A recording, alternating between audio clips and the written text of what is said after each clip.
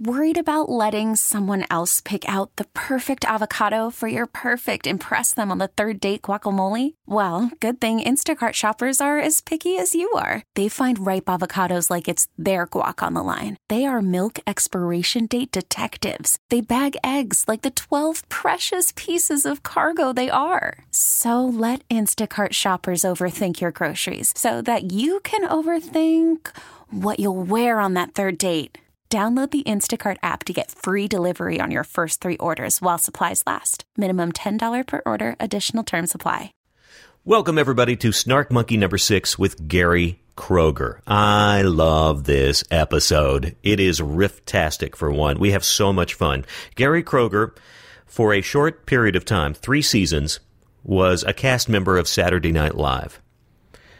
Plucked from obscurity with close friends Brad Hall and Julia Louis-Dreyfus out of sketch comedy in Chicago, the soon-to-be saviors of this hallowed brand in comedy, and then suddenly thrust into the spotlight, but in the shadows, at the same time, of breakout stars like Eddie Murphy or Billy Crystal, Martin Short. But forever branded with that logo of SNL somewhere on your showbiz resume, which can give you a certain cachet. And then we hear about his unusual travels through the business. And then, what if you just decide at one point, you know what? I'm just going to drop out and live some kind of normal life. Such a fascinating story and so much fun with no bitterness or negativity. I just love Gary's attitude, and he's really, really funny. And I think you're going to be, especially if you're an SNL nerd like I am and want to hear some of the inside dirt about what that world was like, especially around that time, you're going to get to hear. Plus, his travels through the business, a George Hamilton reference in here. Oh, yeah, we go there. It's so much fun. By the way, we also riff a little bit on the word Prescient. So before the trolls in the comments start, I just want to let you know, I've looked it up, and apparently there are multiple pronunciations of the word. Everything from prescient to prescient to, let's just say that I'm right, and Gary's right, and my pronunciation probably the most preferred. Let's just leave it at that. All right, so here we go. Very fun. Snark Monkey number 6. Let's go. Here's Gary Kroeger.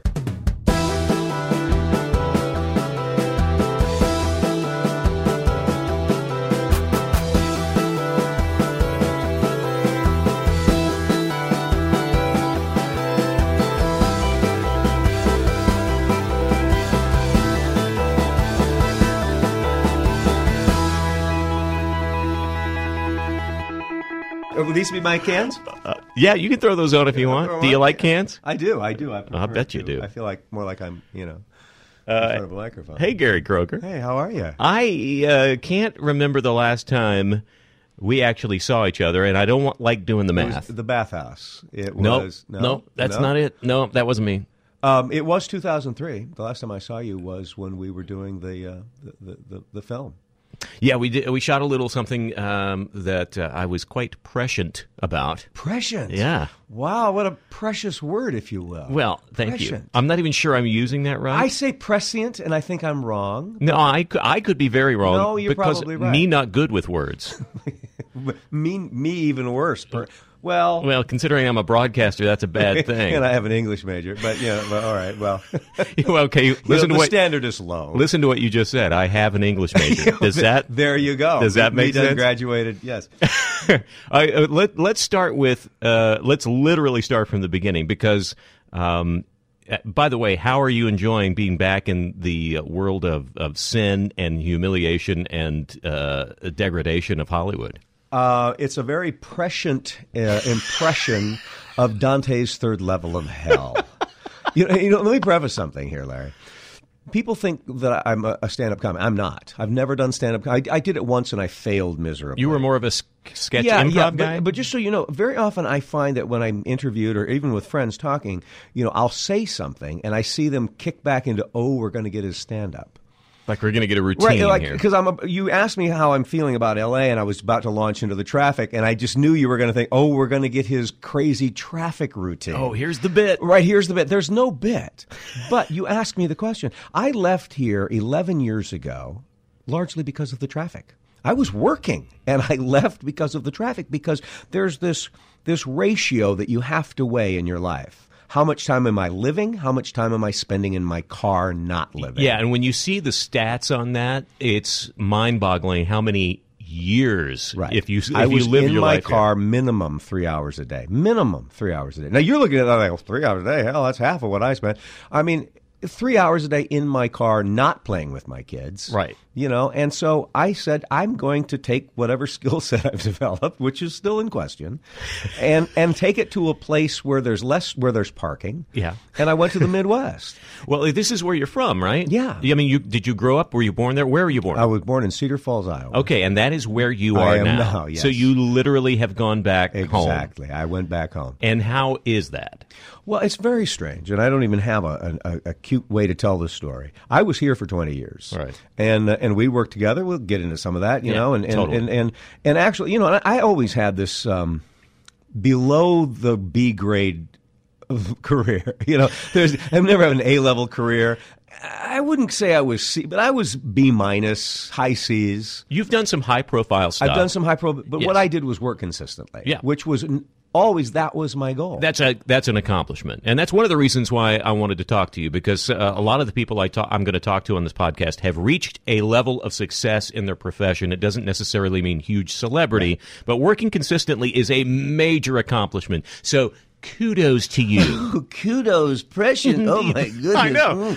I've run out of my big words, by the way. Well, we're done. And so I don't even know where I'm going with this, but my only goal was to work. Right. And so I'm a Midwestern kid, and I go, well, I can write, so I wrote. I'm pretty good at talking to people, so I did audience warm-up. Hey, I'm kind of glib, so I was a game show host. Hey, I'm a pretty good actor, so I got some jobs. Yeah. I'm kind of a funny guy, got some comedic jobs in SNL. So I never cared about, well, if you do that, Gary, you're going to be pigeonholed into this area, and if you do TV, you can't do. I didn't care. I didn't care. You just wanted to work. I just wanted to work. So I was successful at that. And you were also lucky that you could have that kind of variety of skills, because you're right. A lot of people go, I'll only do serious drama, or I'll only do television, or I'll only do film. I used to say anything but porn, but still send me the script.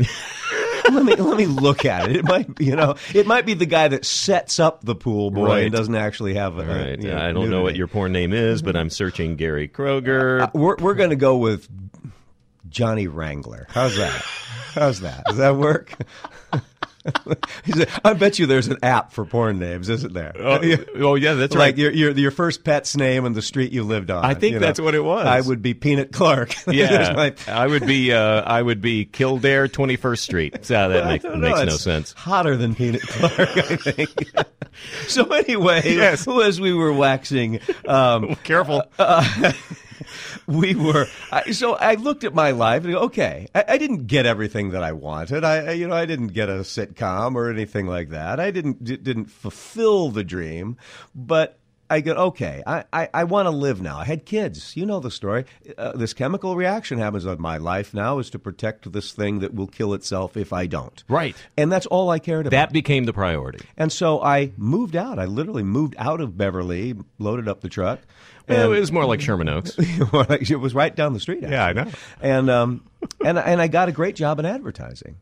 So I went from, here's the thing, people who are listening and taking notes, you're surviving here. Unless you're able to live in La Cañada and the limo picks you up, you're surviving. You might be having a great time at times, but you're surviving. You're dealing with bad air. You're dealing with bad traffic. You're dealing with crappy schools in terms of the public schools. Yeah, constant stress. Even though you were consistently working, it didn't outweigh all the other stuff that weighed on you. Right. And the other thing about consistently working is there's no level that you he's a consistently working person. Every time you're not working, you're consistently not working. Right. So I didn't want to worry about the kids' braces and things like that. And I didn't want to worry about him jumping over the fence where there are 12 million people 30% are pedophiles. I just didn't want to worry about that anymore. Right. So I took what I had and I moved to the Midwest. And overnight, I'm sitting on the front porch of my, and I'm not bragging here, but this is what it was. In fact, the story takes a terrible left turn real soon. I'm sitting on an acre where I had a brook where deer would run through and a tree fort with a slide and a 5-bedroom house with a basement, 3,000 square feet of a colonial in a beautiful neighborhood and great schools, and a job where I do commercials. I use my skill set. I do television, radio commercials, blah, blah, blah, blah, blah. It sounds like you described a movie set. We're out of the woods, we're into that. Yeah, I did. In a town that there was a headline in the local paper, Gary Kroeger's coming back. I mean, I swear there was a parade. And I'm still cashing in on that equity, by the way. Good. Have you paid for your sandwich or your drink lately? No, I'm not. I don't have to. I mean, look, my SNL career in the real world is like, again, it's barely a footnote in the book. But in Cedar Falls, Iowa, he's the SNL guy. Yeah. I still get mileage. I get mileage I get mileage on dates because here's the left turn. I'm in this idyllic world, and then 2 years later, my wife left me. Oh, he inhales. Wow. Yeah, and you would think in Hollywood that's way more typical, but in freaking Cedar Falls, Iowa, everything's like you say, idyllic, perfect, picket fence, lovely wife. Do we want to get in? Oh, I don't. It's just it's duck's too back. ugly. It's too ugly. All right, no, it's not that ugly. Let's go back to the very beginning then, since we're talking about Cedar Falls. That's where you were born. Yeah. How how old were you when you were born? See, I'm such a good interviewer. I know. This is the kind of stuff nobody thinks to ask these things. What did your parents do? My father was an engineer for John Deere, which is a prestigious career in the Midwest. John Deere tractors are huge gigantic. Brand there. I mean, huge brand. Absolutely. Well, huge brand worldwide. Sure. He was an engineer. That's the white collar, he designs these things. So he was a very remarkable man, a great career there. My mother's always been a school teacher. So I grew up in my older brother is a nuclear physicist. What? My younger brother keeps collecting degrees from various universities. I mean, I come from a brilliant family. Now, I'm not saying I am. I'm the mistake. I'm the thing that happened. No. You're a smart guy, but it's actually I've noticed this in other interviews, even in other podcasts, that often the offspring of school teachers will very often get into the arts. I'm not really sure what that connection is, but that seems to be fairly consistent. Was there, so you don't have entertainers in the family? No, there are no entertainers. I'm from a family of nerds. These are people that come up to people like you going, you ought to do a sketch on engineers. We're a funny bunch there. Those people. And there's nothing funny about them at all. I'd watch that sketch. Went to the bank, and let me tell you this funny story that happened to me. Why don't you do something on that on the Saturday night show? Well, it was somebody funny? It was mom or dad funny? No, there's no funny in my family. I'm the humor. Only funny. Was there music? Was there laughter? They are tone deaf. They're brilliant. My brother can tell you why sand exists. Are you sure you are related to them? Look at the family pictures. That's the thing. We all have the same nose, eyes, and ears. So yes, right. They are. Yes. So when was it that you knew that you were this aberration in the Kroeger? Here's family? What happens. By the way, is it how many other siblings? I have an older brother and a younger brother. Okay, so it's 3 guys. I think what happens, Larry, I wouldn't be too surprised if I'm telling your story here. To some degree, we all have you fill in the gap. They didn't need any more intelligence in my family. They didn't need, there was nothing needed except maybe some laughs at the dinner table. You fill in the gap. You're absolutely right, because that's I was middle kid, but it was older sister, younger sister. My dad aspired to be a songwriter, but he was a car salesman, and my mother played piano. But that was the extent. And my older sister, very accomplished musically, even as a child. But I was the goofy, silly one, the only one that was that. My ridiculous. mother likes to tell this story. and there's another story, but she used to just laugh at everything I did. I mean, I could poop my pants and use it as, and she would laugh at everything I did. So there was not that much eye rolling. You were entertaining to them. I was entertaining. Okay. And my mother would laugh, and my father would say, Donna, don't laugh at him. You'll turn him into a clown. You'll encourage them. And Larry, I know you know this. And look at the people that we know. We know this. Yeah. When you get some reinforcement as a child, especially a laugh, it's like, why'd you? I'll bet your first joke was falling down, because we're not supposed to fall down. It's the first joke when you're in first grade. Oh, look, I fell down because we're not supposed to fall down. So that's funny. And the little girls laugh. Oh, my first, I will tell you, because I'm not a natural comedian, but I do have that sensitivity and that sensibility of, I remember when I got a laugh, and it was an accident. It was a talent show at my church. We are living penicillin. Yes. We were not the intention, but the accident turned into who we are. I did something, it was a subtle move. I did something that I personally thought was kind of funny, but I didn't think that, and it got the biggest laugh of this whole thing. It would be too long to describe, but I remember going, I can do something that simple and get something response. happens, endorphins, I don't know, but you get turned on. So beyond the family, what was the thing? I'm starting to use this phrase a lot, so I besides prescient? Yes. No, today is the first time I've used prescient, and we have to look that up to see if I'm even saying it right. Because what's going to happen is that some idiot is going to listen to this because you are a very popular person, and then we're going to have all these comments like, it's prescient, Gary was right, or it's both of you guys are stupid.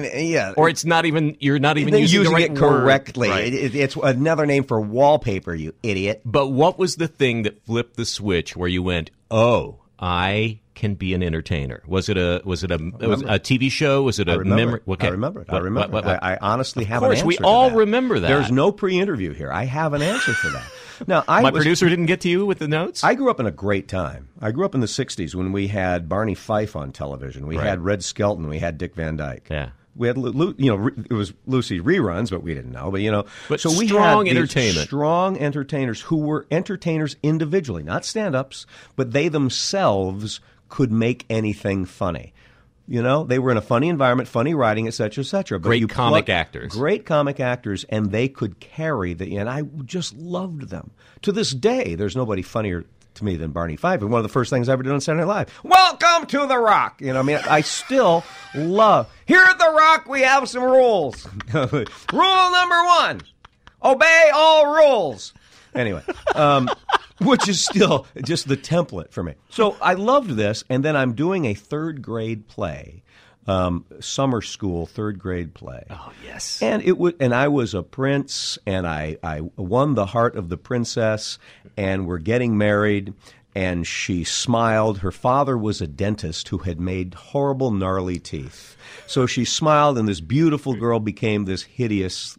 That's the power of teeth. That was part of the play, or this was personal? This was the play. Okay, she smiled, and I passed out. Because that sounds like a sadistic father. And I got a huge laugh from this auditorium of parents because she smiled at me, and I passed out in a funny way. The fall. Now, was that part of the play, or was that improvised? It was improvised. And I realized what I could do, and I thought I had a sense of timing and seizing the moment. And I'm not saying there's anything brilliant about passing out, but when you're in third grade, that roar of, oh my God, he made something happen that's not, it was a drug. I never got over it. So were you that kind of class clown? I became the class clown. You became that. Yeah. And so did that get you in trouble, or was it? Or were you the well-liked? I mean, I was you the didn't well-liked. push the. Okay. I am. So even the teachers liked your jokes. Yes, I am a true sociopath. My goal is to be liked. So, but here, I was clever enough to learn that the way you get laughs and the way you extend this career through school is to learn to imitate everybody. You learn to imitate the gym coach. You learn to imitate the principal, et cetera, et cetera. So everybody's entertained, but at the same time, nobody wants to cross you. The principal is going, oh my God, he's going to get up in front of everybody and he's going to start imitating me again.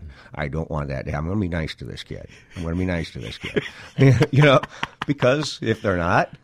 Ladies and gentlemen, Dr. Albrecht, everybody, and then I would just go into, so it was a. Is that what I sound like? Yeah. Well, Bob Hope.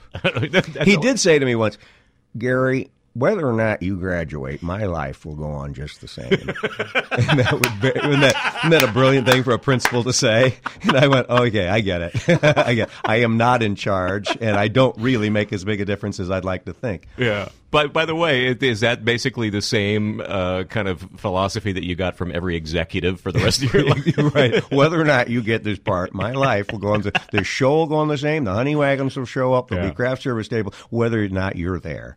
So as you get through school and you're looking ahead, did you end up at Northwestern? Am I getting that right? Yes, you did. Wow. Okay. Did you do a modicum of homework, or do you just know me and like me that much? Yes, I went to Northwestern. Yeah, I was purely a guess. You're growing up in the Midwest. Everybody goes to Northwestern. Well, Northwestern. Yeah, then that's where it came from. And was it drama department? Was it theater? Well, I have a great Northwestern story. I like to tell people that I was on the 10-year BA program, but I was bright and did it in 6. Northwestern for me was I dropped out for 2 years. Well, let me go back to when you said to your parents, this is going to be my career. Yeah. How did that go? My parents were great people. And they go, oh, my God, this is going to be an incredible amount of money that we don't have. But we love the kid. This is where he's going. It's this or prison probably. So let's do what we can. So I put together, with their help, work-study programs. I waited tables. And I put it together. Now, this is the part that nobody's interested in except me and my therapist, and apparently you maybe. It was such a burden on my parents that I dropped out to become an independent in the state of Illinois so that I could get more financial aid. Oh, interesting. So I worked. I worked in the coal mines for not literally, but I did everything I could for 2 years independently, and then I went back to school. I got a BEOG grant, and et cetera, so that I could go to school. Because it was important. I was with Julie. So that's what was taking so long for you to get through? Yeah. No, people love to rib me. Last night I'm seeing a bunch of Northwestern people. Kroger, how long did it take you? 7 years to graduate? I don't want to say I worked my ass off, harder than anybody, and I did it. Yeah. But that's where Julia Louis-Dreyfus was going to school, Brad Hall, Paul Barras, Rush Pearson, all the people that became my comedy people, right. My mentors, my friends, and still are to this day. We did the Practical Theater in Chicago, which was an offshoot of Second City, and et cetera. That became the foundation of the career that I went on. That led to Saturday Night Live. Well, let's get to that, because that's obviously it's an interesting part of the story. Simply going chronologically here, but that is when you guys kind of found your voice. What was the process of starting that theater company? Because that's where you got discovered, and you guys got brought in at a very odd time in the history of Saturday Night Live. And you actually just posted a really cool blog about this, a very short kind of about being summary. Fired and hired, yes. Yeah. And hired, fired, and hired. Because here is the thing, because I grew up at a time where Saturday Night Live hit me in my sweet spot. 1975, 76. I'm hearing about it from friends after like 2 episodes, and this is pre-internet, obviously. So word got around on this irreverent. I mean, it was literally my friend Brian Oakley who stayed up late one night, saw a commercial where they were trying to jumpstart old people's hearts with this, Die Hard parody, and he's like, I didn't even understand what I was watching. But you knew it was magic. So I'm sneaking, because my parents are strict. I'm sneaking, and this is Central Time Zone in Texas. I'm sneaking up to watch this show I'm hearing about, and you know how, like a lot of kids when they're growing up, they're sticking towels under the door so that the pot smoke doesn't get out. I'm sticking towels under the door so my parents can't hear the TV and can't hear or see the light from the TV, because I have to watch this show. So this beloved show that changes the zeitgeist, that totally captures the pop culture imagination, totally goes away at the end of that cast, and they start anew. And there is that weird year where the Charles Rocket, the Gilbert Gottfried, and those guys almost forgotten. And then this other new era comes along, and I'm trying to kind of remember my history of it. But this is where you enter into this world of this brand, which is highly touted and so respected and so revered. So you already are going up against something pretty rough here. And you set the table. Sorry for my diatribe. I'm going to drink coffee now, and you can talk. You set the table to understand. I want to point out, because if anybody's listening, okay, how do I form a career? I do have some insight here. One of the brilliant things we did with the Practical Theater, which was me, Paul Barras, Brad Hall, and others, is we would do these little renegade guerrilla comedy shows. And they would be these stream of consciousness. Some would be improvised. Some of it would be written down from the improvs we do in rehearsals. You know the process. And we'd put these little things together. Thrills and Glory, The Brothers Bubba, Scubba Hay, just these weird little titles. And in each one, there would be 3 or 4 little gems. And then these things that you'd sort of sit through, they were a bit masturbatory, I can say that, right? I mean, we said zeitgeist. You can say, yeah, we said prescient. And we said prescient. You can say anything you want. And so, but we knew what those were. So at the end of a few years, we took all of the good sketches from every show and we called it the 50th Golden Anniversary Jubilee.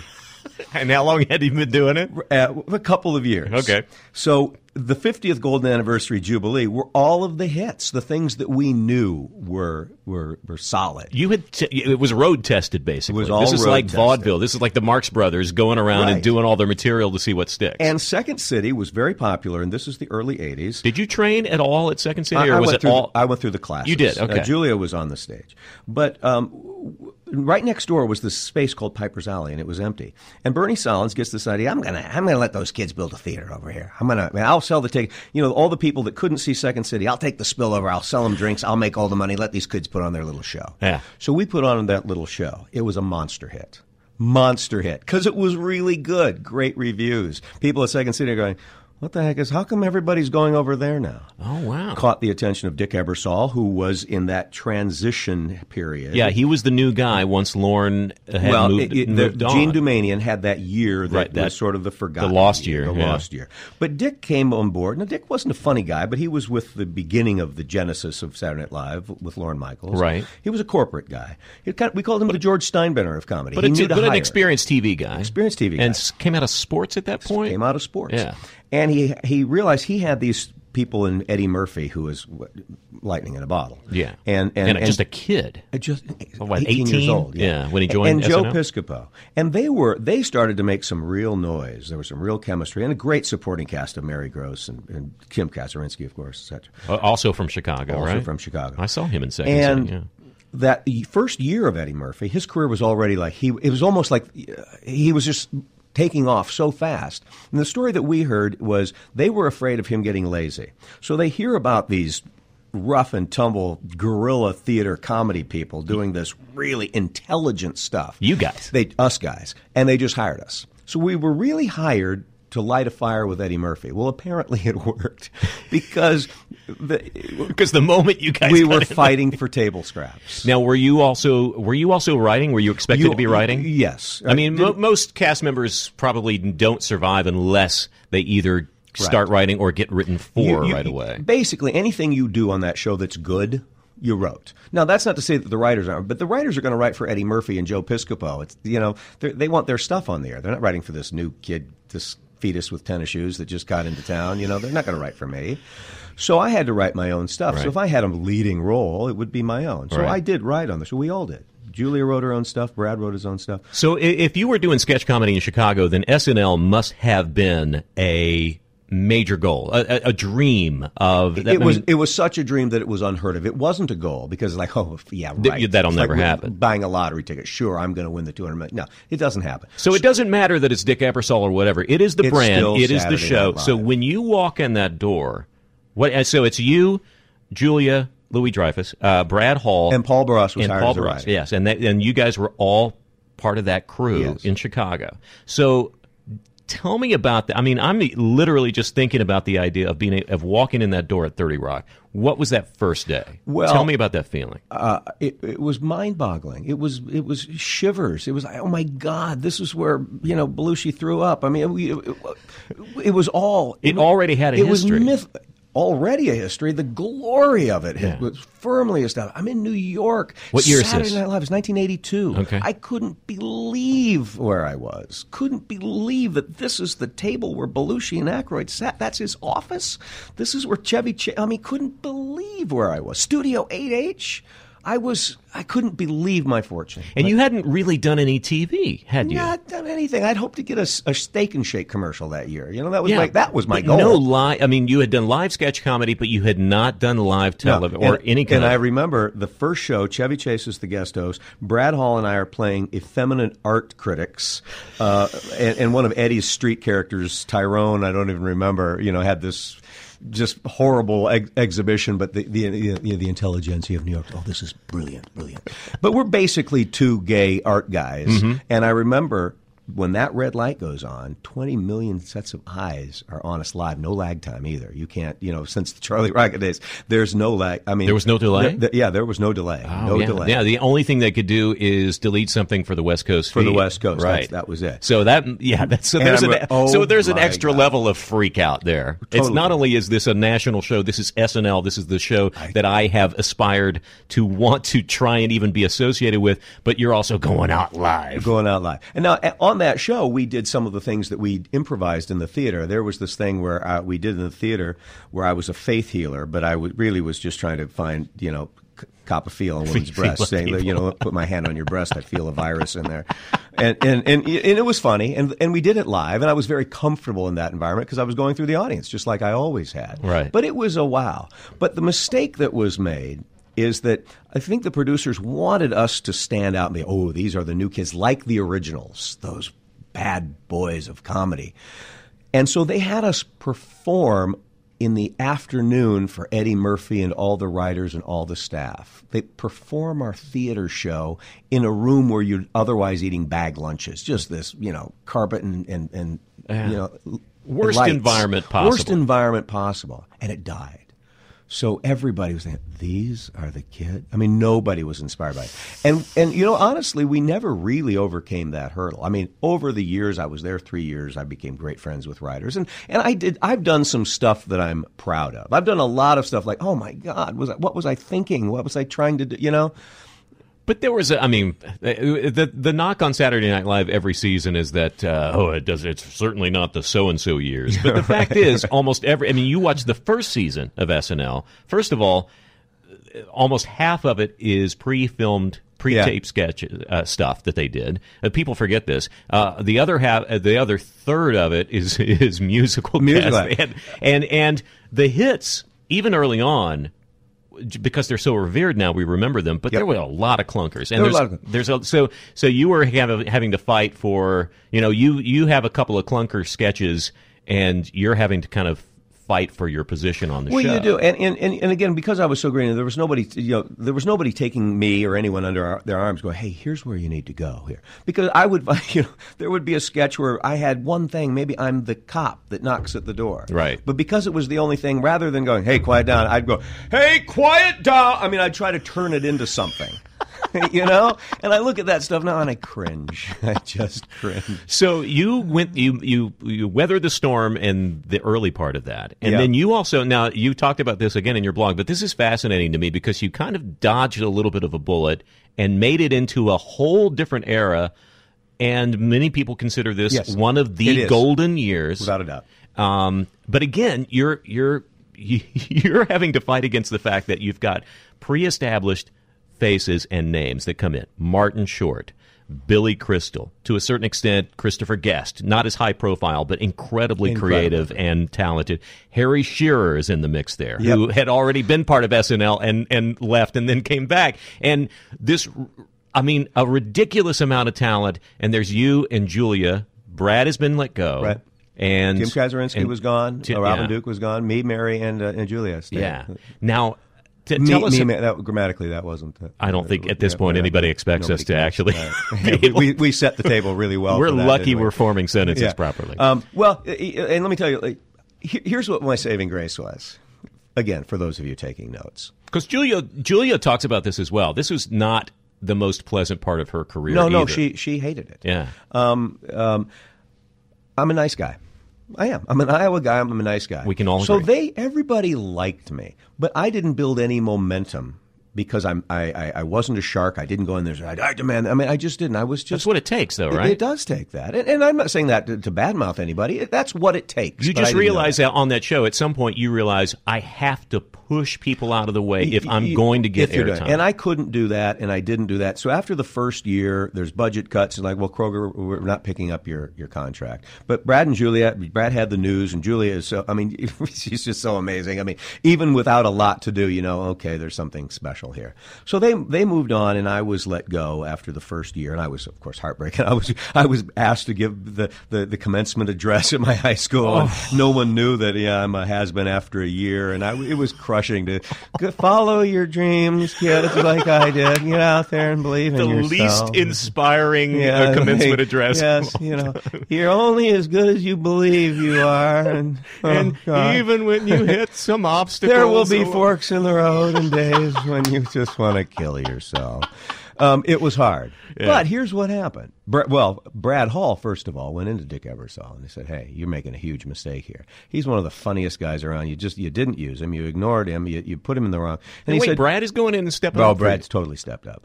And he went into Dick Ebersol and said, look, he didn't threaten him, but he said, look, you made a terrible mistake. Here's use him. So I get this call from Dick Ebersol. He says, drive to New York. And he takes me to Yankee Stadium. And we're sitting there. He says, look, Kroger, I don't have any money, but I want to bring you back. Will you come back for less money? Yeah, I mean, very few people negotiate for less, but I did. I came back and he said, look, and if it goes well that year, you'll get a bump up, and you'll get back on track. Now, is this unprecedented? I don't. It certainly was in my life. I certainly don't know of anybody in the SNL world. I bet it is unprecedented. I think Chris Parnell may be the only person that was let go and then brought back. Besides me. That's very unusual. So I came back for the second year. But I knew something now. And I sat in those writers' rooms and I created some characters. I did one character called Needleman. He was a dentist and he did it. Yes. And, to this day, even though it broadcast once, it made an impression. And that was about the last thing I did that year. It was enough to bring me back when everybody was let go and they brought in Billy Crystal and Martin Short. And it really became, oh, my God, I'm playing with the big boys. Yeah. They were the stars of the show. But I held my own. Well, I was going to say, I mean, it's kind of a mixed blessing. Yay, I get to be back on the show. Oh my God, these people are already established. They've got established characters. Right. I mean, Short is coming in with SCTV stuff already in his back pocket. Exactly. But you must have at least gotten the kind of excitement of being around that energy. There was an energy on the show that year that was different, and I was happy that the guys that Chris Guest, Marty Short, Billy Crystal, I respected them so much. The fact that they liked me, that I would be, hey Kroger, can you work up a Robert Mitchum? Well, those are mine. That's why I sort of worked up a Robert Mitchum. And they, this guy's good. So they would bring me in. They said, we're doing a talk show. Can you do Alan Alda? The blood on Klinger's apron is clashing with his paisley dress. I just started working these things up. I would just to impress these guys, so they started including me. Now, again, I was BC level player, but I was playing with the big guys. But at least in this case, you go from a year that you got your Eddie Murphy and Piscopo stuff, but here's true star power in a year where literally every episode there was something breakthrough, and you were probably creatively much more satisfied because you were part of it. And it was an election year, so they throw, hey Kroger, can you work up Walter Mondale? Mr. Reagan started an arms race on Earth, and now he wants to extend it to the heavens. So, it made them laugh. Is that what Mondale sounded like? That's exactly what he sounded like. The only criticism I ever got is I heard that Eleanor Mondale did not like her father being. Because the whole thing was, I thought I had a good idea. Putting a woman on the ticket. Oh, God, what a horrible mistake. I mean, I just sort of played with what was really happening. Right. And who else? Any names in the writers' room around that time that we would know? I mean, because a lot of people. Well, Jim Downey was still there. Jim Downey was there, from the beginning until the end. He may still be there for all I know. The guys I worked with, Elliot Wald, Nate Herman, Andy Kurtzman. I mean, everybody goes on to a development deal. Yeah. So let's talk. So that year ends, and and that's it. I mean, for practically that entire cast. Yeah, I was happy to move on, but nobody else wanted to do it another year. Nobody. It was a one out for Marty and everybody, and they weren't going to build a show around me, so it was over. Yeah. It was just over. And that's when they again started from scratch. That was the next year was when Lorne came back. Lorne said, "I will come back if Yeah. I can start over," Yeah. and that was not a good year. Great people, Robert Downey Jr., Anthony Michael Hall. Yeah, Randy Quaid. That was Joan Cusack. It was on paper. That looks on amazing. paper. Yeah, that was maybe one of the worst things they ever did. It was dreadful. So let's go life after SNL. And you had a certain level of cachet at that point because you had that brand behind you, but you didn't admittedly become the A-level breakout guy. So, I was able to get auditions. Yeah. That's all I could do. You moved out here? I loaded up the truck, moved to Beverly. I had a wife and a parrot. I'm not kidding. I had a wife and a parrot. And we moved here, the West Hollywood area. Right. But because of SNL, I got an agent, ICM, and I got auditions. And then in those days, Larry, it wasn't like it is today. And really, honestly, here's what I hear this from is, again, now, what year are we talking? Mid-'80s. Okay, 84, 85. There were jobs out there. I counted in my book 60 auditions a month. And that's, commercials, voiceovers, cartoons, theatrical, et cetera. 60 auditions a month. My friends and I were saying, oh, yeah, I've had 60 in the last 5 years, maybe. You know what I mean? It's just changed so dramatically. Yeah. But in those days, it was a numbers game, and I would just get out there. And because I didn't have any, preconceived notion that, you shouldn't do this, and maybe I should have been smarter.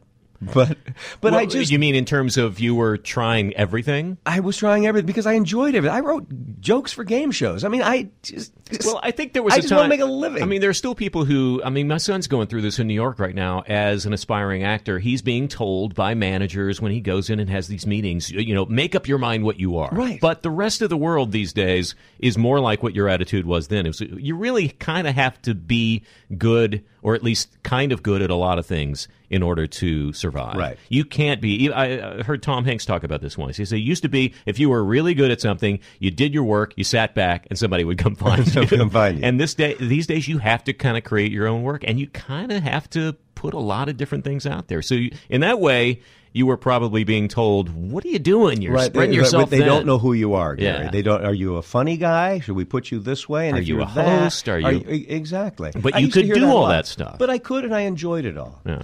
And so give me the kind of the overview of the jobs you started kind of throwing out there and that you started being seen doing. Well, I did get a development deal, Yeah. and I had several pilots that failed. I had some shows that got picked up but only lasting half a season, Spies with George Hamilton. I look back on today. It was a fabulous show. And in another time slot, it might be on the air, you never know. For 7, Just 10 years. never kind of clicked, right?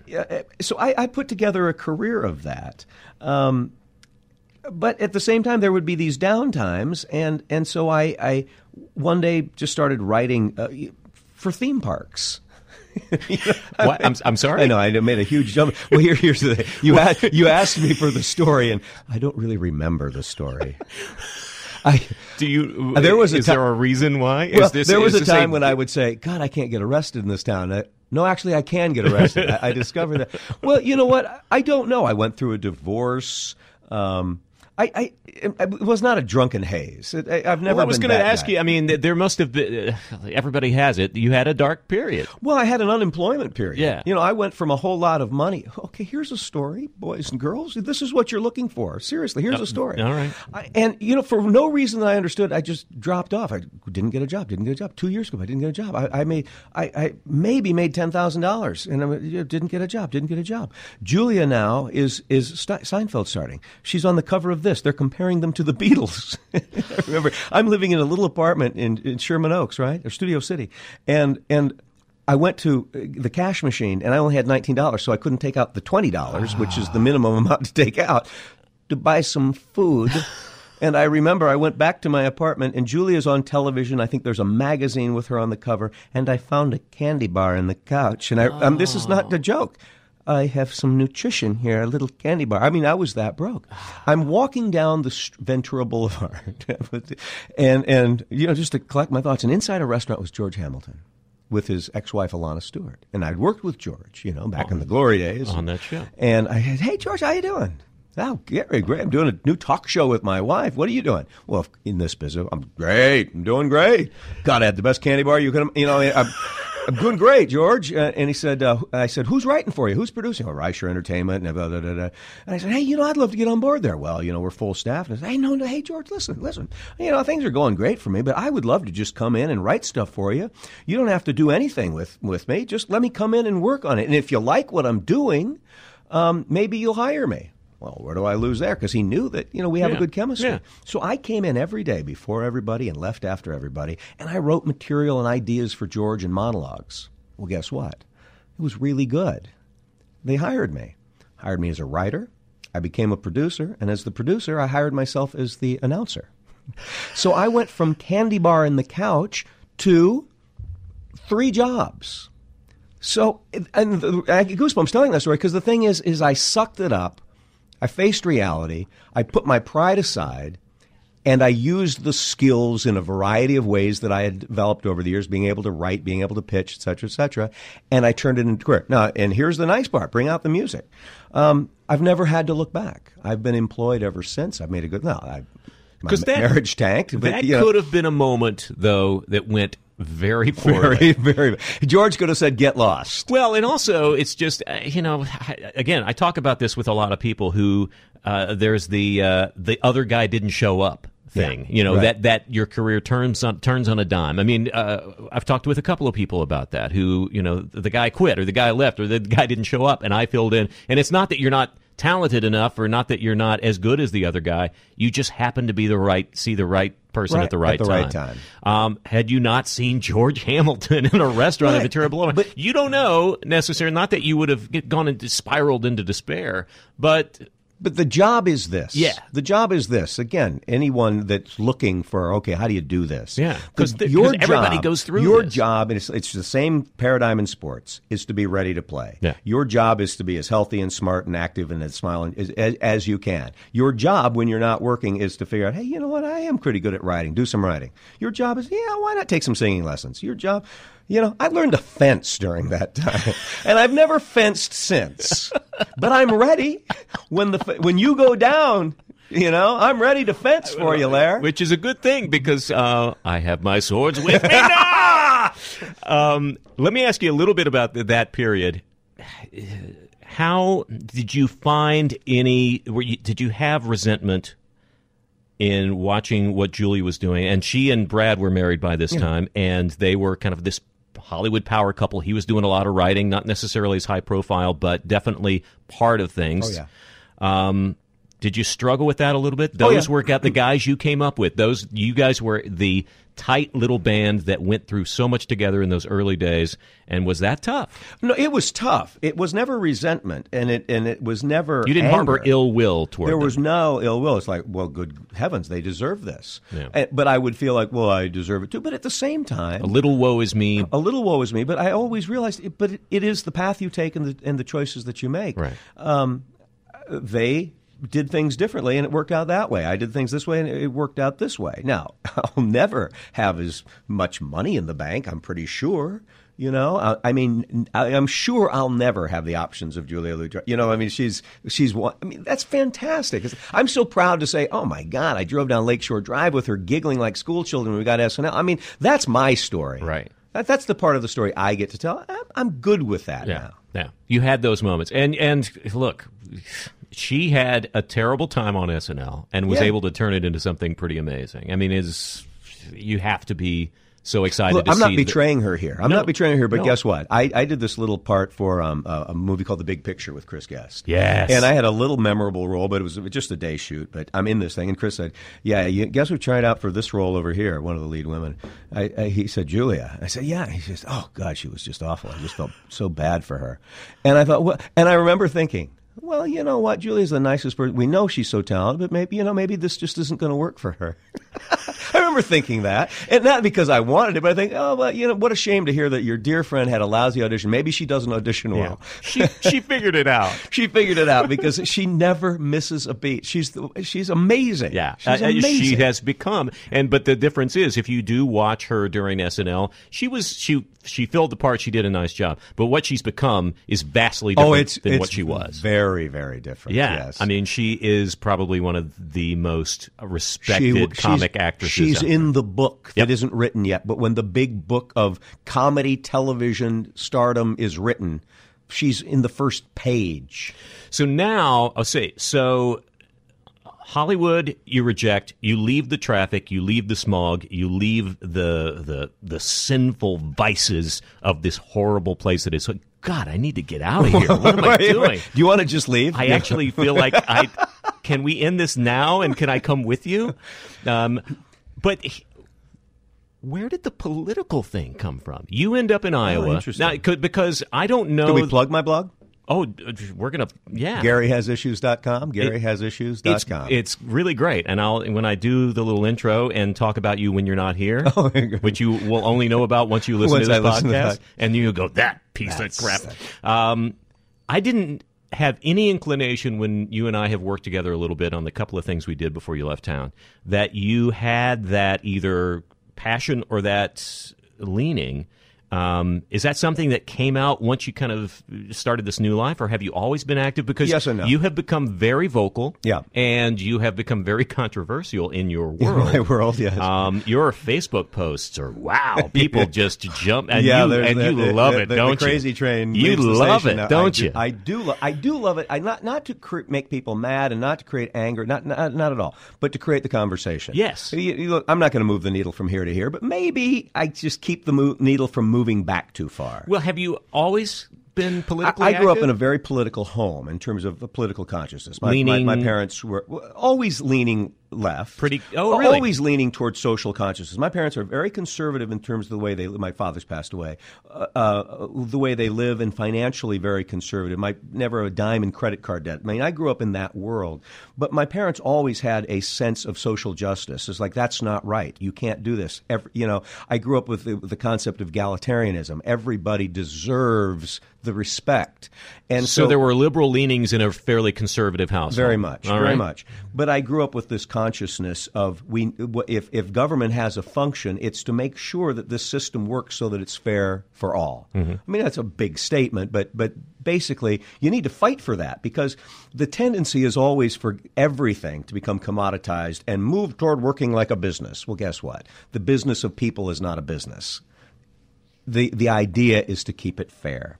So when I went back, and I didn't do that much here because you're distracted with survival. Right. Survival. So in the Midwest, I'm a creative director. Yes, I put in long days. I travel. I'm very busy. This is a successful advertising Very agency. Successful mud advertising.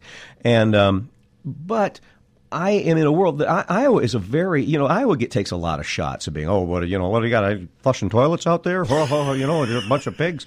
No, it's a very politically active state. That's why it's first in the nation. Yeah, Madison is known as a liberal hotbed. Right. We're no liberal hotbed, but we're 51-49 or one way or the other all the time. There's a very progressive consciousness. Look, we threw out the Defense of Marriage Act long before California. Yeah, we're always. I mean, if you want to go way back, we ratified the 19th Amendment long before the rest of you. Well, where does that come from? Because this is not a typical. If you're going to go, stereotype, that is not a classic Midwestern. It doesn't seem that way, but in a way it is. There is a sense in the Midwest that everybody has a right to their own business. And I got no business telling them how to live, or women how to not vote, or this, that, or black people, or the gays, or whatever. There's a lot of consensus of, let's just stay out of that. Right, let's make sure government stays out of that. So that's a progressive movement. We went blue the last two major elections. Right. Now, we've gone red probably more, but at the same time, education has always been huge. Now, there's a tendency that education breeds progressivism. The more people know, the more educated they become, it's a natural inclination to expand the thinking toward progressive ideas, bigger ideas, ideas that make society a better place. And so that consciousness is very much part of Iowa. So I just started getting very involved. People would say, would you work on my campaign? I started writing campaign commercials, stumping. Joe Biden comes to town, and guess what? I get to be his proxy and speaking for him. And that really ignited my political consciousness. And I just haven't let go. And I realized that if people talk about my little blogs and my little posts, and if they get into fights about it, that's okay. It's one of the things, I would say it's one of the three, my children, my friends, and my political life are the building blocks that I... Well, it definitely seems to have become a passion. It is something that you are not just putting out there to, spout an opinion, but you're very thoughtful about it. I mean, I enjoy reading it, and whether I necessarily disagree with you or not, and frankly, I agree with you almost every single time, but you get the sense that this is something that is like this new layer for you that you really want to pursue.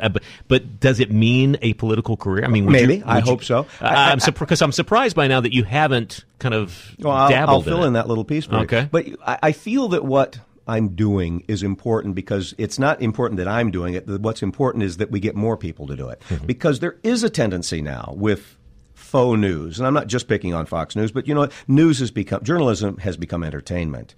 If we can't procure the truth out of what's happening in the world, we can't make intelligent or the correct decisions. Well, and we're not getting the truth. It also extends to the nature of social media, which is the quick hit, which is, somebody will just say, fuck Obama, or, right. And that's it. And that's it. And opinions are being formed on these memes that are uninformed. Yeah, that are less right. that are less than a fully formed sentence. Right. Even worse than what you and I have been doing. Yes. And the prescient level. So, you know what? I don't know. Yeah. Stop saying it. Now I'm really paranoid that we've been saying it wrong. But I even forgot where I was going with this. But it's important to keep. The more you know, the better. I don't expect everybody to be as interested as I am. You should be more interested in who's coming to the barbecue. You should be more interested in your kids' grades. I want people to be interested in their lives.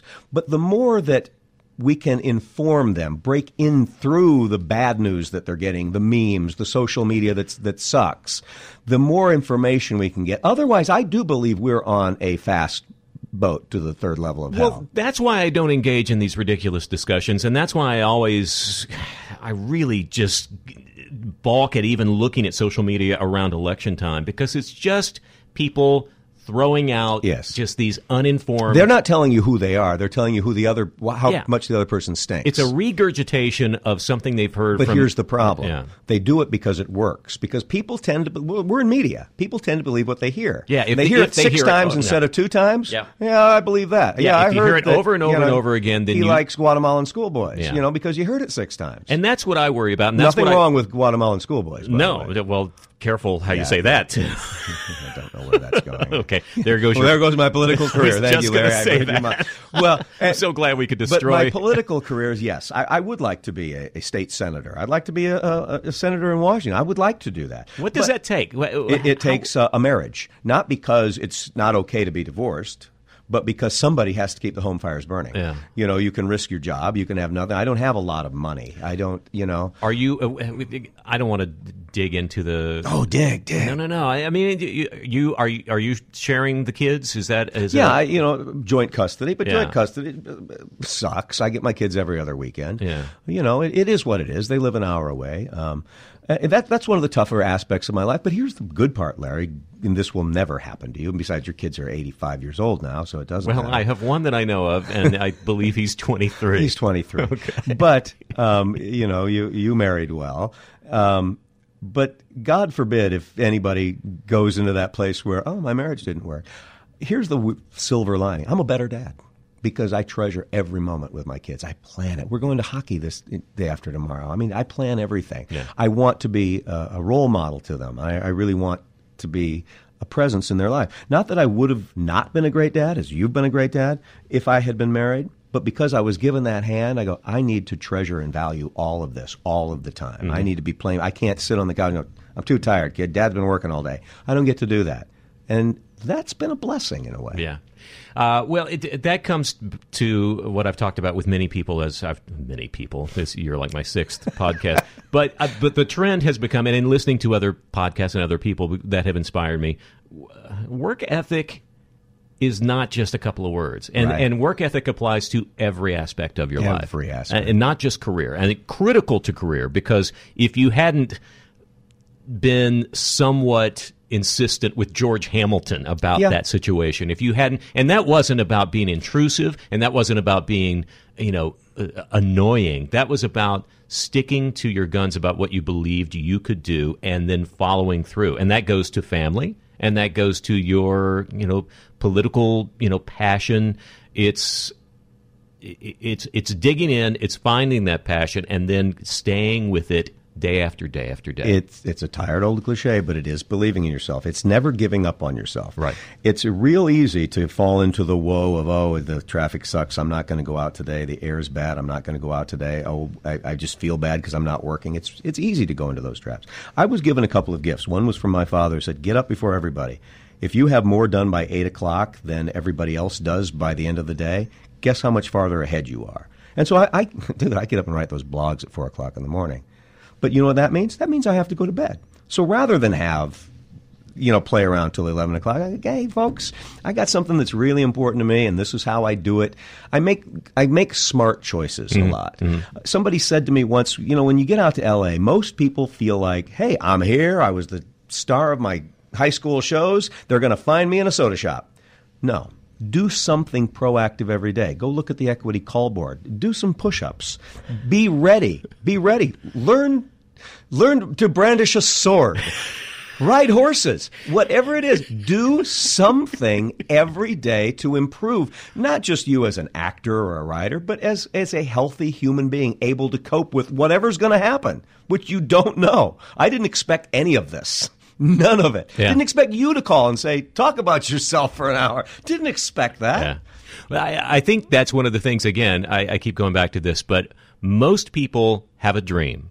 And that dream never happens the way they think it did. Now, you may have had the dream about SNL, but certainly the SNL dream didn't go the way you would have wanted it to go. But what you usually have to do is adapt the dream as it comes along. Yes, right. You have to be able to throw out the old one in order to embrace the new one and go, oh, I can get just as excited and just as passionate about this and use my particular set of skills to show people that I can do that well. Larry, I have one thing. I live for this. How old are you, Kroger? Wow, you look good. I mean, that's all I require now. Here's the thing. You do look good, by the way. You're a very handsome man. And I'm not coming on to you unless I think you are, because why is the chair sliding over unless here you're open to it. Hey, I lived here 20 years. I'm a progressive. Isn't that what we do? We're all hedonists. But you know what? I have the same energy today that I did when I was 17. I just do. I have the same energy. Things hurt a little more, different places at times. The mornings are a little tougher. But I have this, once that cup of coffee is kicked in, I have the same energy, same enthusiasm, same hopes. I'm hoping to go. My goal is to live longer than everybody I know except for my children. I love that. I love that.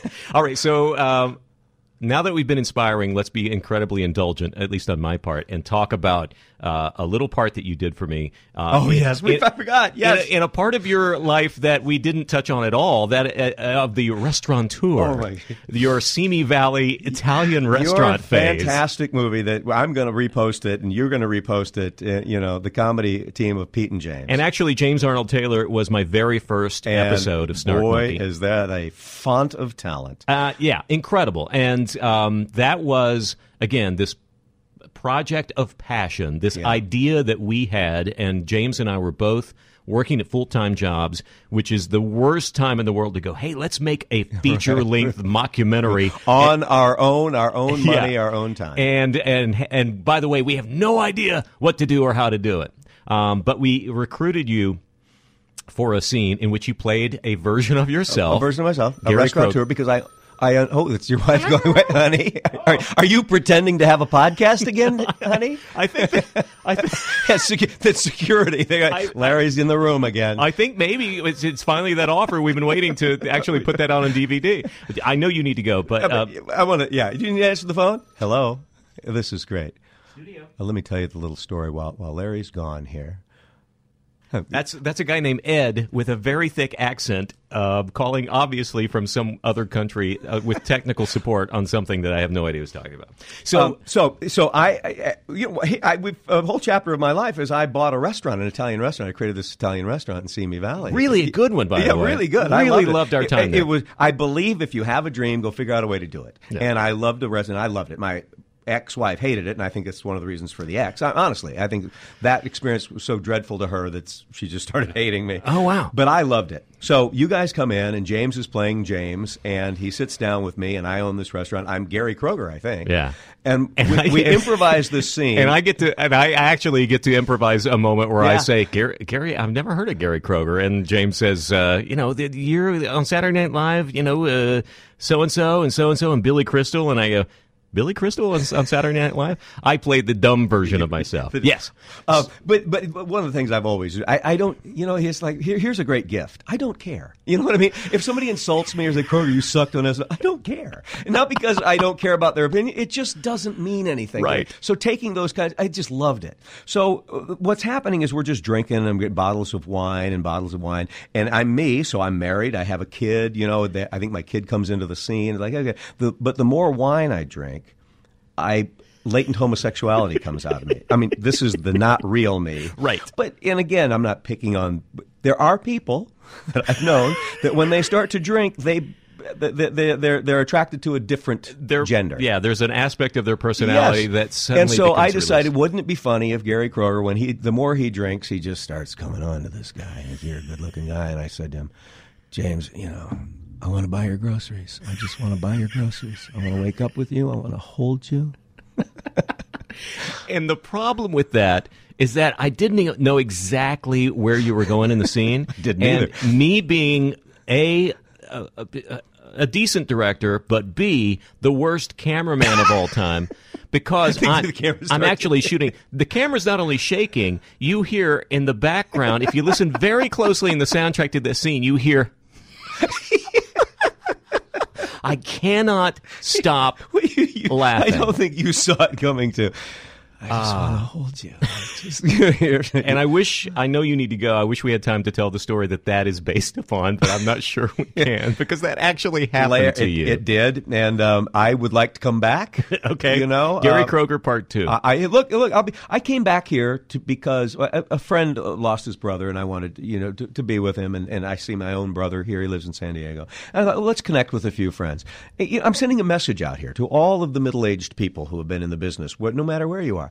Let's not drop the ball. Let's think about doing stuff together. So you call there, and I'm like, let's find a way to do it. Let's keep the movement going and connect the dots. You know why? Because doing this right here is something that I have been thinking about. I mean, the last 3, 4, 5 years of my life has been going back and saying, I always wanted to do that, and I just don't know what held me back. So I went and took improv classes at UCB and went through the whole program. And I was the oldest guy in every class. And guess what?